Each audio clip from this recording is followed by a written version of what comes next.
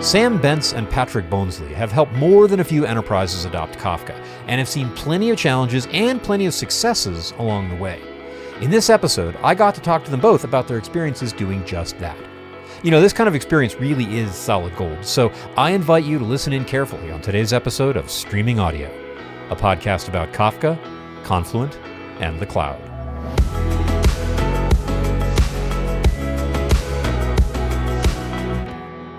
Hello and welcome to another episode of Streaming Audio. I am, as always, your host, Tim Berglund, and I'm joined today by two people, Patrick Bonesley and Sam Bentz of Spaud. Spaud is a Swiss startup in the domain of real-time analytics. Sounds like something that could have some Kafka involved. I don't know.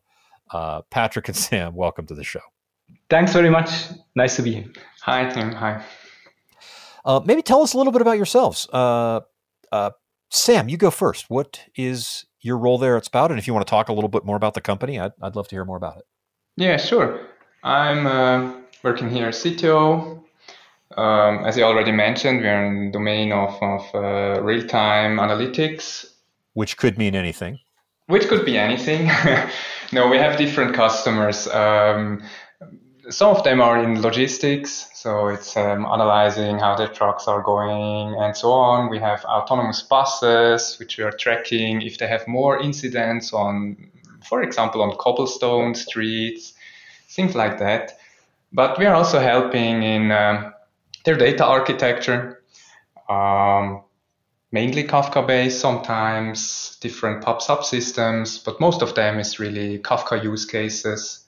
That's pretty much the big use case. And we have also a product which helps in Kafka, but to explain that, I think Patrick has the better words than I have. I'm happy to jump in here. You built it up really nicely. I'm Patrick. I'm co-founder and CEO. I'm actually an engineer myself, so we're an engineering company, of course.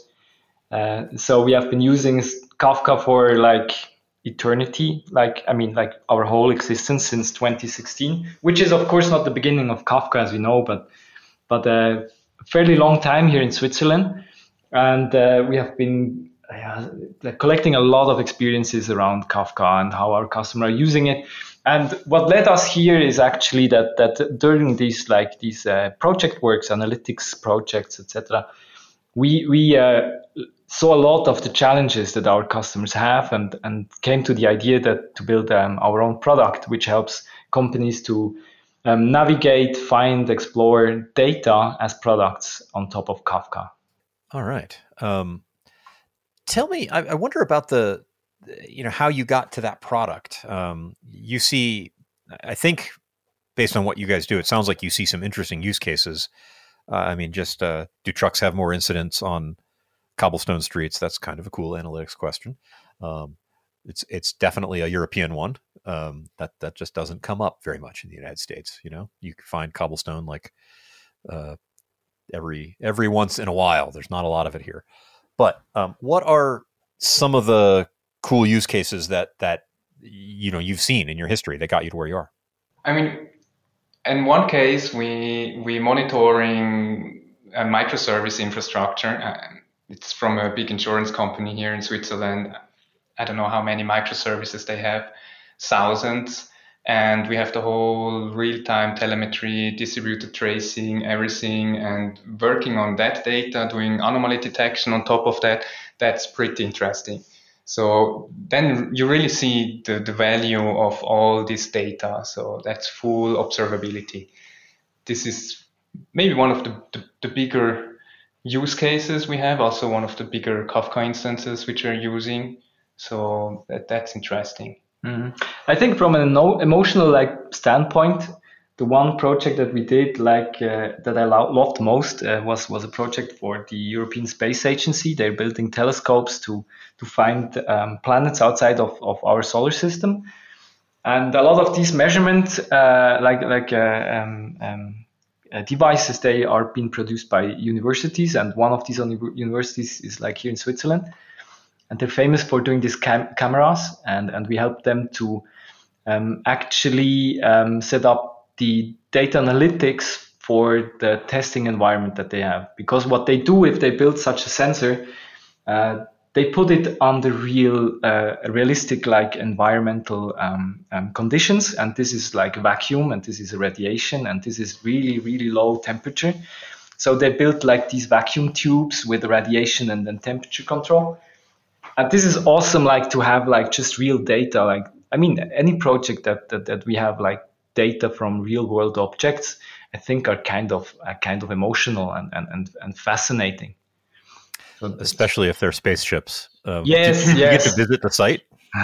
I was, however, surprised that like although I think that a lot of us engineers love like space stuff, like only half of our company has actually seen Star Wars. I was really, really disappointed. Really? Okay. Well, that certainly helps you make decisions about who's going to be retained, right? Absolutely. Who's in and who's out. It's difficult. Difficult decisions have to be made there, I'm sure. Yes, and I think probably during this COVID episode, this ratio probably has, I hope, like changed. Maybe remedied itself a little bit. Yeah, a little more time at home. I think if my coworkers can't understand my Mandalorian memes, I mean, I don't know how to relate. How are you even supposed to talk? This is, after all, the way. No, that kind of thing is seriously cool, though, especially when you get to make a site visit and see physical objects, because so much of what we do, even with Kafka, you talked about monitoring microservices, absolutely key bread and butter use case, very important, huge amount of value, and it's all information, right? It's all ephemeral. It's none of it is material. And then when you go look at a physical object that's not just a physical object, but a super cool one, that's a telescope, that's going to fly in space. I mean, that's rewarding. So sounds like you cover a lot of different things. Yeah, I mean, it's not that we have these. It's not that you can like find these projects if you want them to find. It's mostly that these kind of projects, they come to you if you're not expecting them. And in our case, it was a little bit like that. So a lot of these like more fancy projects that we had, they have been coming to us on some really strange conditions. And always we kind of enjoy them. And of course, we are also like kind of helping them to do that in a way that let's say we're a startup, we are kind of like a little bit more flexible in how we work together and the conditions and stuff. So these things, we tend to do them for such awesome projects. But what's always the case, and that's actually maybe the second part of your question, what's always the case in any of these projects that we do, if you are trying to find answers to solutions out of data, at the beginning there is this huge hassle to get to the data and to actually understand the data and do something with it. Afterwards is kind of the fun part. And I think this is like the general pattern that we have been observing in all these analytics projects. And for anybody working in enterprise, it's not so surprising, but it's really surprising if you do it your first time. It takes months to get some data, and afterwards the next one to take it and to use this data, they have a month again. And this is kind of the pattern that we observed, and this is actually why we have come to Kafka, like a lot from the integration perspective of how you can actually connect data and make it available in your enterprise. I think this is one of the most awesome, but maybe not so sexy as spaceships and stuff like that, but most valuable, like one of the most valuable assets that Kafka does in our world today for, let's say, normal enterprises. Yeah. Take us through some of those enterprise use cases, because again, the spaceships, like, you need that to be inspired and just feel like a little kid and all the wonderful things that are part of that experience. But what are the different enterprise use cases that you see? Because these are the things that touch most of our lives in terms of our daily work. Yeah, usually when we are coming to companies, often, at least in the this year, last year, it's growing. We see there is already somewhere a Kafka instance running. Sometimes it's still in a lab phase. Sometimes there are just two teams which adopted that for their needs or something.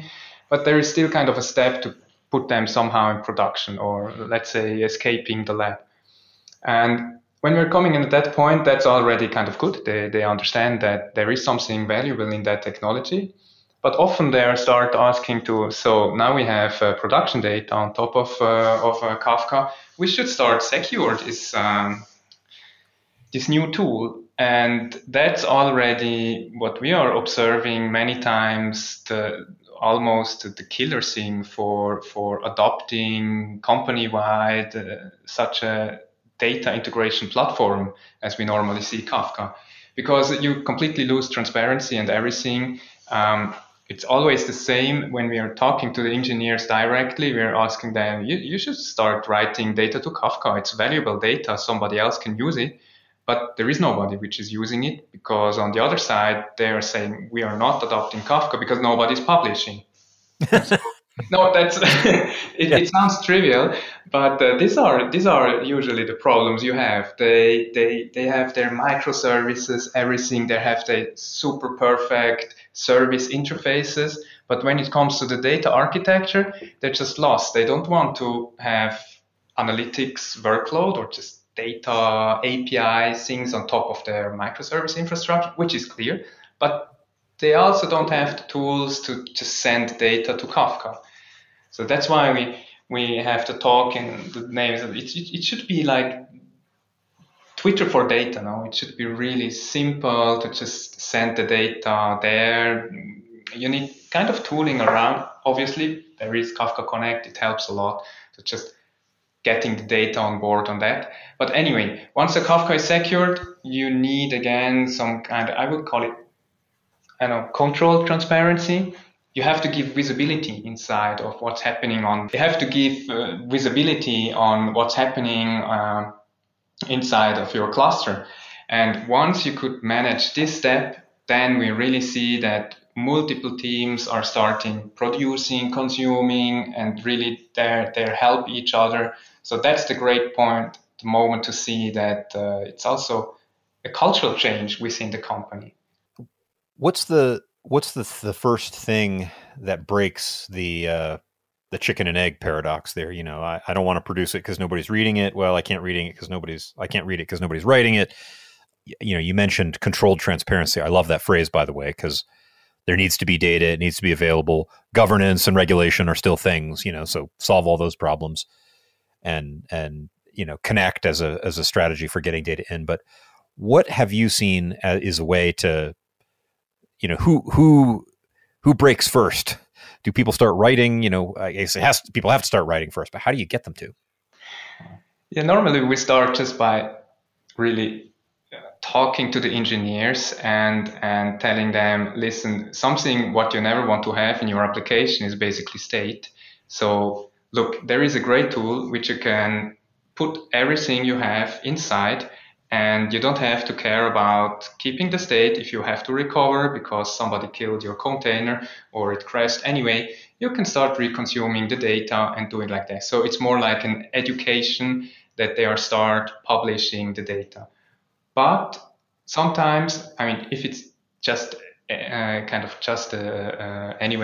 software which they are writing, so they can have the Java client, so that's easy to work on. But for all the other teams which has databases and things like that, it's really, you need kind of a team which is pushing forward some help, let's say repackaging for your company, Kafka Connect in a way that they can simple use it, or you have to give them support. Gotcha. Support. And it sounds like you were selling some of the benefits of event logging there. Hey, it's good to have a history of what you've done, of what the state of your application has been. That's explaining event streaming to people. Yeah, you're getting basically the best of both sides. No, you have the real-time data, but you have also usually not an infinite log, but a useful long log that you can have development data or reconsuming something or retrain a model or whatever. So in my opinion, it's really kind of the best thing of the two worlds. You mentioned microservices before and monitoring of a large microservices system of potentially thousands of services. Could you talk about what you guys see? Because I know what I see when I get to talk to actual customers, which is occasionally, then there's sort of the recommended, what do you want to call it? The what we see as the proper architecture, microservices being event driven, communicating through topics. Is that what you see? Is that what you recommend? And is there, again, another monitoring and observability layer on top of that where you're tracking the activity of these services through Kafka? Yeah, in that particular case, it's not that the communication of the microservices itself is not through Kafka topics.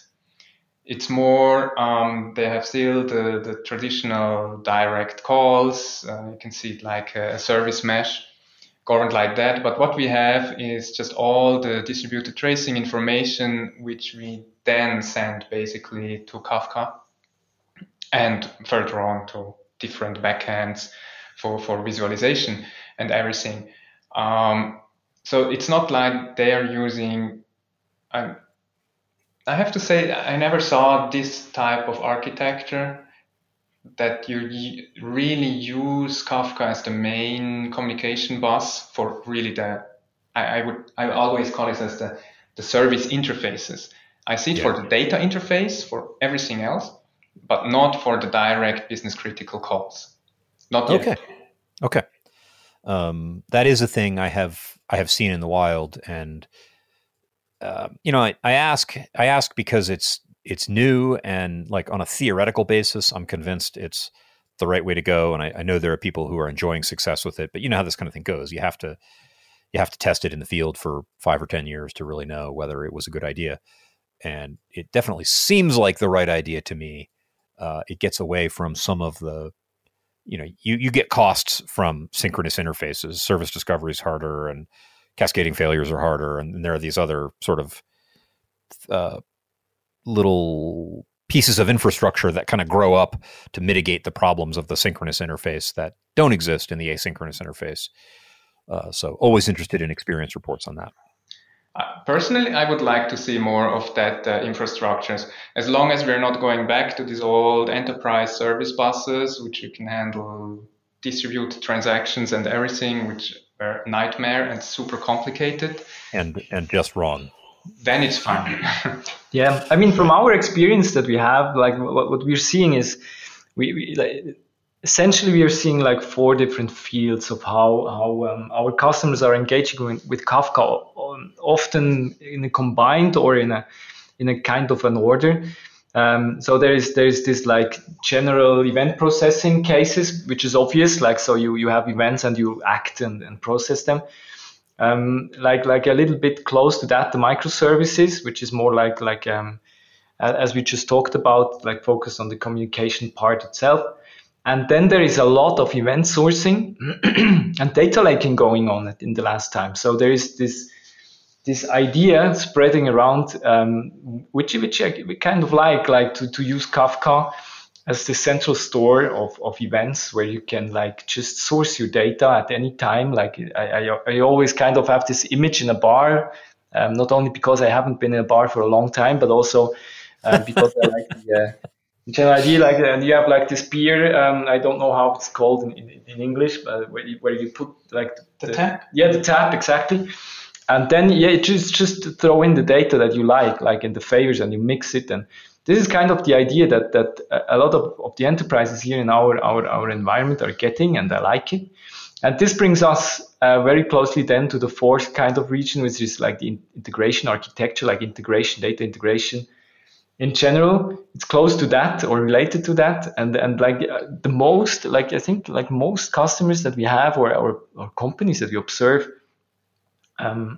start somewhere with event processing and like with some traditional use cases somewhere around marketing, something like that, or obviously microservice monitoring like logs, and then they very quickly like go to this integration or event sourcing point. I think it's a very natural thing to occur once you have like the data in Kafka, that you just like start to like tap into it and use it, and it really quickly and naturally grows into this integration thing.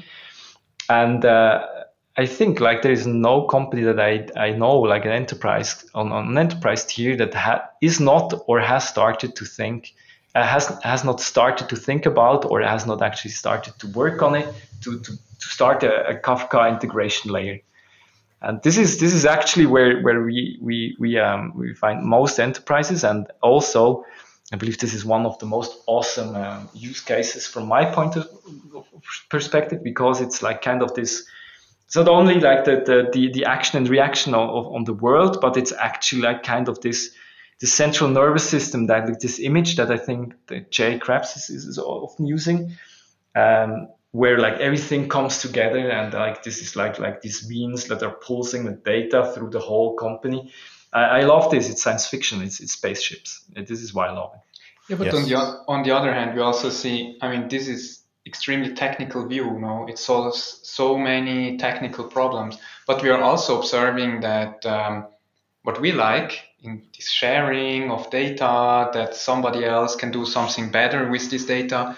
On the cultural side, between teams, this is not always welcome. So it's we see often that people adopting Kafka, they don't have to solve the technical problem. Maybe in the beginning there are some technical skills. We talked about that. You can help them with specialized teams. But this shift in mindset that you're publishing something, valuable data from your team, and that this is open and somebody can do something better with that. I saw companies which really tried, within companies, that some teams, they really tried almost to hide their data because they're so scared that somebody could be faster in providing a great algorithm to finding some anomalies. No. Oh wow. Yeah. Which is a cultural problem. That's cultural problem, but that's the reality within bigger companies. No, that can happen. So it's nice to have it in integration architecture. Technical, we solved many things, but there arise a couple of more problems. Yeah, I think like the one thing that I love most about the characteristics of Kafka, once they hit the enterprise, Kafka has this kind of anarchy-like nature on some level. It's one central point, and you put something in it, and anybody can listen to it. I mean, it's of course like topic of protection and permissions and stuff, but in principle, it really breaks down all the silos that enterprises have been working on for so long time. And I think this principle is very, very, very powerful, and some of these companies are very afraid of that, and it's really funny to see how they react to that. So there's companies trying to isolate like Kafka, so every application has their own Kafka instances, and then they have for themselves, for test and dev and prod, different Kafka clusters again. So you multiply like the amount of Kafka clusters inside of an enterprise, like to dozens and dozens of Kafka clusters, which totally beats on some level the sense of what we are thinking about as an integration layer. But it's the way how a new science fiction technology is applied to old thinking, and this is kind of fun to observe. And it really happens. I mean, it's like, and now that there's Confluent Cloud, it's really easy to actually spin up your own clusters, like with a simple click of the button. So it's really tempting for a lot of these companies. And of course, we're trying to bring them to more like general and more like wholesome kind of view of how to handle data and share it. But it's really like this. It's really these trivial problems which are not trivial, of course, but this is not technical. It's organizational human problems that Kafka creates as well. And I think it's good discussions. It's really good discussions. It's a catalyst for a lot more than technology, Kafka. And you said something there I want to underscore, because earlier we had said, microservices talking through Kafka sounds great as long as it doesn't become a warmed over enterprise service bus. And, you're right. And then you said just now, there is a certain anarchy to Kafka. Of course, there's data governance. We make sure that risk is managed and laws are obeyed in terms of who can see what. But given that, if there's a default to data being available, that anarchy is, in the positive sense, is really a liberty for new services to be able to to do new value creating kinds of computations on existing data without having to ask any more than, am I allowed to see this? You don't have to go into some brittle piece of infrastructure where you write XML config to change routing and you implement some Java interface and deploy a jar to some brittle piece of infrastructure that angry team doesn't want to let you touch. That's what happened with ESBs, is that it was all centralized and organizationally controlled by small teams, and it had to be, because that was the nature of the thing. There really wasn't another way to do that. With Kafka, there's no way to do that. There isn't a central place for that to happen. There are logs where data lives, and you can access and compute things on that data, but that's your application. You get to decide that. So it's really a developer first kind of thing, and anarchy, not in the sense of throwing bombs and gangs roaming the streets, but in the sense of, an emergent marketplace figuring out new ways to serve its customers in value creating ways. Yeah, definitely. Thanks for putting this into the right perspective. Of course, like we as a Europeans, like anarchy is not like the worst thing to happen, but it's obviously there is some side effects that are really bad. There've been some experiments with it where maybe it was not the best. Exactly, but I mean, like this liberty, as you said really well, like this liberty and freedom of choosing your data source and like being able to think for yourself. Like it's more like a democratization of data. Like let's if we want to stay in political terms, and this is so powerful and so scary for a lot of enterprises. Like so many federated cantons working together toward a common goal, one might say. You have done your work. That's how you love Swiss people, right there. Yeah, bring something with chocolate, and then we really have. You really got it. I thought the chocolate was a stereotype, but okay, I'll do it.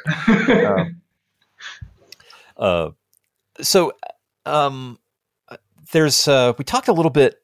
I think we're sort of like dancing around this. How about the process developers go through to adopt? Like people start with like something in a controlled lab, and then it goes from there. So we've been talking organizationally, but zoom into how people learn stuff, if that's a thing you've seen.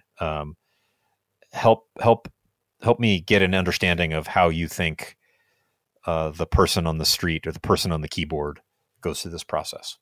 Yeah, so what we are observing, it depends on how you use Kafka, of course. Like, is it more like in a small environment with a use case on data processing?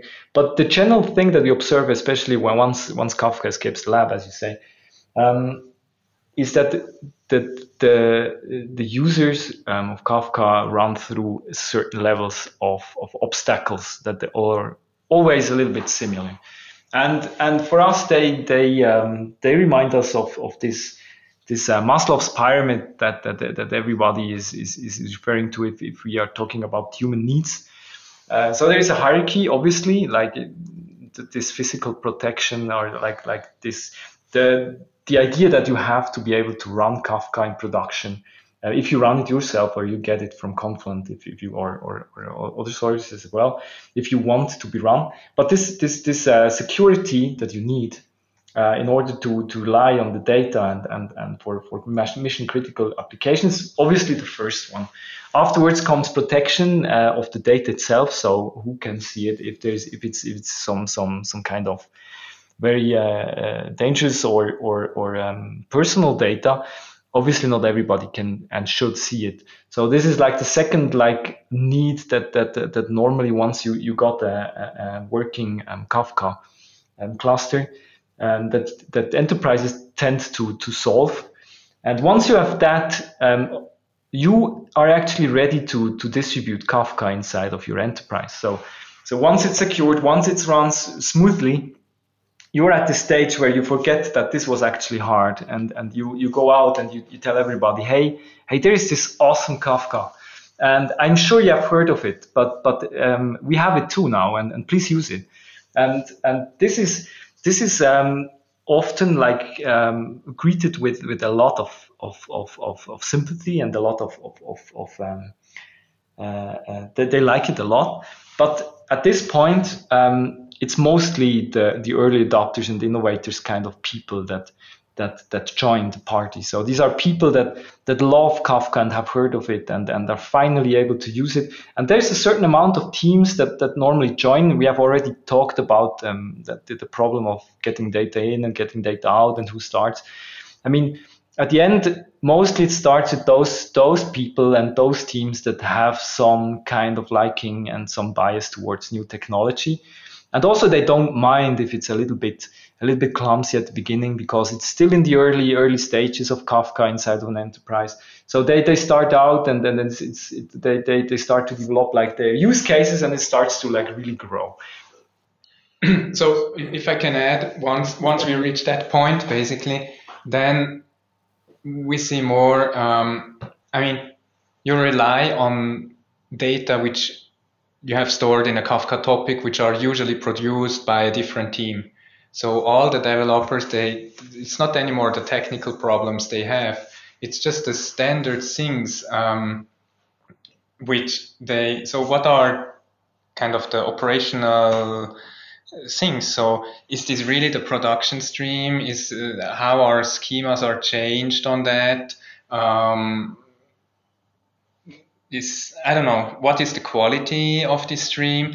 It's more like all these, it's not really the SLAs, it's more the OLAs, which are interesting for these people, but this is more than in the operational sense, no? So once you really start working with that, that's I would say the first level of problems. I also saw sometimes companies really start losing control, because they really could do some circular dependencies on Kafka streams. So some teams publish data, others use that, republish it, they were reconsumed. So you can do messy things which are not just obvious out of the topic name or whatever, or at least you only have them, there is not that much. So this is all this transparency, which it's not only that you see what kind of data it's inside, you want to have what's a basic knowledge about what's the throughput to handle, are there multiple different schemas inside? Is there really one schema? Do they really have the schema registry? Is this up to date? All these operational things. It's also boils down to trust. Is it really kind of a reliable source, this other team, or not? So these are these operational things. And I think that at this point, there's two things happening. And I think these are the two things that I find most fascinating. One is, as Sam said, once there are multiple people like joining in on this shared resource, like Kafka, it's kind of a shared resource, fun stuff happens. So somebody's changing the schema, and then some other people are getting angry, things like that. And on the other hand, at that point, often what we observe is that the growth of Kafka inside of a company starts to slow down, and if not pause, because at one point a lot of these early adopters they have onboarded or have done something or would like to do something at least, and the speed of Kafka inside of a company starts to slow down. And what we believe, what we see here is in many cases is a difference in how, like, the early adopter people, like let's say people with bias for technology and complexity and detail, and the next segment, which is more like the early adopters, the early majority, which needs a certain level of convenience, which needs a certain level of are perceiving Kafka from a different point of perspective, more from the value point of perspective, and don't want to like dive in all the details that are sometimes messy and complex. So the next thing that often happens is that these enterprises start to build some convenience layers around it, which are really convenience, like making it easier to publish data, making it more safe to publish data, because otherwise you have to use different tools to debug it, making it more sound. And this is a huge thing to do, because at that point, obviously, you have some first projects that have already been using it, and you start to rebuild a lot of that infrastructure of how they publish that data through your own connector adapters or whatever. And a lot of stuff is starting to happen around convenience. And what we often see is like this idea that a lot of these companies are working towards this idea of Twitter for data. This is how we like to call it. Everybody knows Twitter. Anybody can publish something. Anybody can subscribe to something. It's really trivial. Anybody can do it. And this is the same way how we think about Kafka at that stage. Kafka has a lot of complexity in it. It's a beast. But on some level, you publish something and you get something, and that's it. And this is where all these companies are starting to converge towards. They're building something that basically mimics this pattern of Twitter for data. And I think this is one of the most awesome things that you can build around Kafka, like these infrastructures around it. Which is trivial on a Kafka without ACLs and everything, but once you have all the secured layer on top of it, having really a self-service Kafka, which topics are correctly provisioned, created, everything, and you can also subscribe on a topic, I would say on a business level, that it's configured automatically in the backend, all the ACLs. It's not anymore that trivial. Mm-hmm. To have these use cases, but that should be the goal, no? So you have really the secured level is enabled and everything. So again, this controlled transparency, and then you have the self-service. You have done that a lot, and then the crazy thing is, you might think that if you do it once, you can just apply it to anybody else. But enterprises are so complex in their technology stack, in their history, and how they build their systems and how these systems depend on each other, that every time you go to an enterprise, the probability is really high that you find something new that doesn't fit the puzzle that you had previously. So decoupling the idea of the self-service infrastructure of Kafka from the actual enterprise infrastructure is really, really key. And also the kind of magic that's always new, and you never know what to expect. So this is, there is one thing that you can expect: a lot of talking. But other than that, it's always new. When you said Twitter for data, my gut reaction was negative. I thought that sounds terrible, but then you explained, and that makes a lot of sense. It's a service. It's trivial to access. It's ubiquitous. Anybody can put things into it. Anybody can get things out of it. Asterisk. Subject to data governance. It's like Twitter, just without the screaming and the yelling and the imprecations and the things that afflict that platform from a social perspective, but from a ubiquity and the trivial API angle. I get it. I think that sounds great. There's actually a lot of a lot is a little bit too much, but there's some really interesting talks on Kafka, on old Kafka summits from companies like Microsoft and what was it again? Oh, I think even Yahoo and Ancestry, something like that. Where they explained how they built their own platforms around Kafka that actually fulfills aspects of what we have been discussing now, like making it a little bit more easier to build. Or to come up with a meaningful topic name. Like there's something very basic, but you don't believe how many companies are starting to talk a lot about how should we name our topics, because at one point it's just really, really hard to distinguish them. And so there is some really good ideas out there already of how you can tackle these things. And what I really find fascinating is exactly this point that you said, like, well, Twitter without this yelling and like all this social awkwardness. On the other hand, there is actually a lot of communication going on around that, because which is not yelling, obviously, because we're engineers, we are very cultivated. But oh yes, of course. Not everybody has such a nice podcast voice as you do, but I mean, like we do speak normally. Yes, This is really interesting. Like as Sam previously said, like a schema is changing. So what do you do? There is like certain consumers, and you start talking to them, and you go forth and back to like kind of find a way of how you can mitigate these changes.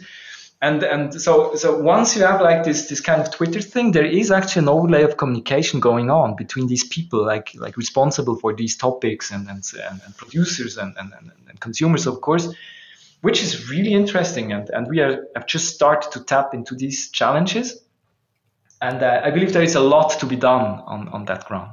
Connecting the people, and not just the technical data. Exactly. So we want to get rid of brokers and topic names and things, but you want to address people, data stream? Yeah. No, just no. That should be the goal. No. Yeah, and I mean, if you go on with these ideas, like there's this. I mean, what I like about the idea also on an integration layer of Kafka is like this decoupling. The idea that you put something in between, you lose a little bit of coupling. And you get a little bit more flexible. And if you like progress on that idea, and where you end up is where at the moment there's a lot of late binding stuff that you can do if you do software development, and there's pros and cons. But if you go to data, I mean, what does speak against like addressing data not as a really like a topic, but generally like as a description of the data that you need. Any customer data from 2019, which has names and addresses in it, and that's it. And then the system itself somehow gives you the right topic that actually gives you the data. And that's like a whole other level of abstraction, of course. But I mean, if you're talking about decoupling, that's kind of the trend that we are heading towards, like decoupling on many levels, and therefore you need some kind of transparency to understand what data is there, how should you describe it, what people are behind that. It's kind of similar. I think software development has gone through a lot of the challenges that data, like let's say like data as a general thing, is going through today. So there is this DevOps things, and people are starting to talk about data ops. There is GitHub, which is obviously a collection of software packages that you can choose from, and I love this idea where you just browse for a software package, and you get a list of software, like open source software packages, and then at that point you just try to find out which one is the best for you. And software has solved this problem. Software has solved it with GitHub. So you see like who are the committers, how active is it, what's in it, what language are we talking about. So how much trust do I have towards this software? You get it from looking at GitHub, and this is exactly what I think is missing in data. So you have the exact same problems, and this is what we try to help companies to solve these problems of finding the right data for what you're looking at. And of course, it's slightly more complex because data is really abstract, and you don't have, I mean, in terms of software engineering, you have certain patterns that it follows depending on the language, which you don't have or are not that obvious in data.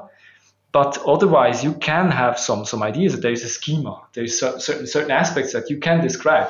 So you want to have GitHub for data, but as simple as Twitter. Exactly. And this is where we are. This is what we built, actually, Tim.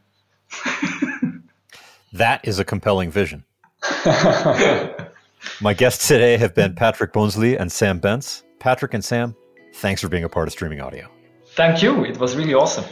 Thank you. It was nice to talk. Hey, you know what you get for listening to the end? Some free Confluent Cloud.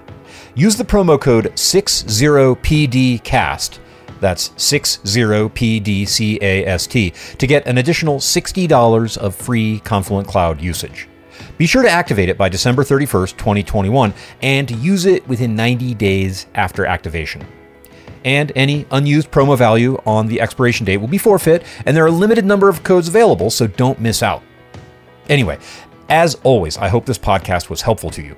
If you want to discuss it or ask a question, you can always reach out to me at tlberglund on Twitter. That's TLBERGLUND. Or you can leave a comment on a YouTube video or reach out in our community Slack. There's a Slack sign-up link in the show notes if you'd like to join. And while you're at it, please subscribe to our YouTube channel and to this podcast wherever fine podcasts are sold. And if you subscribe through Apple Podcasts, be sure to leave us a review there. That helps other people discover us, which we think is a good thing. So, thanks for your support, and we'll see you next time.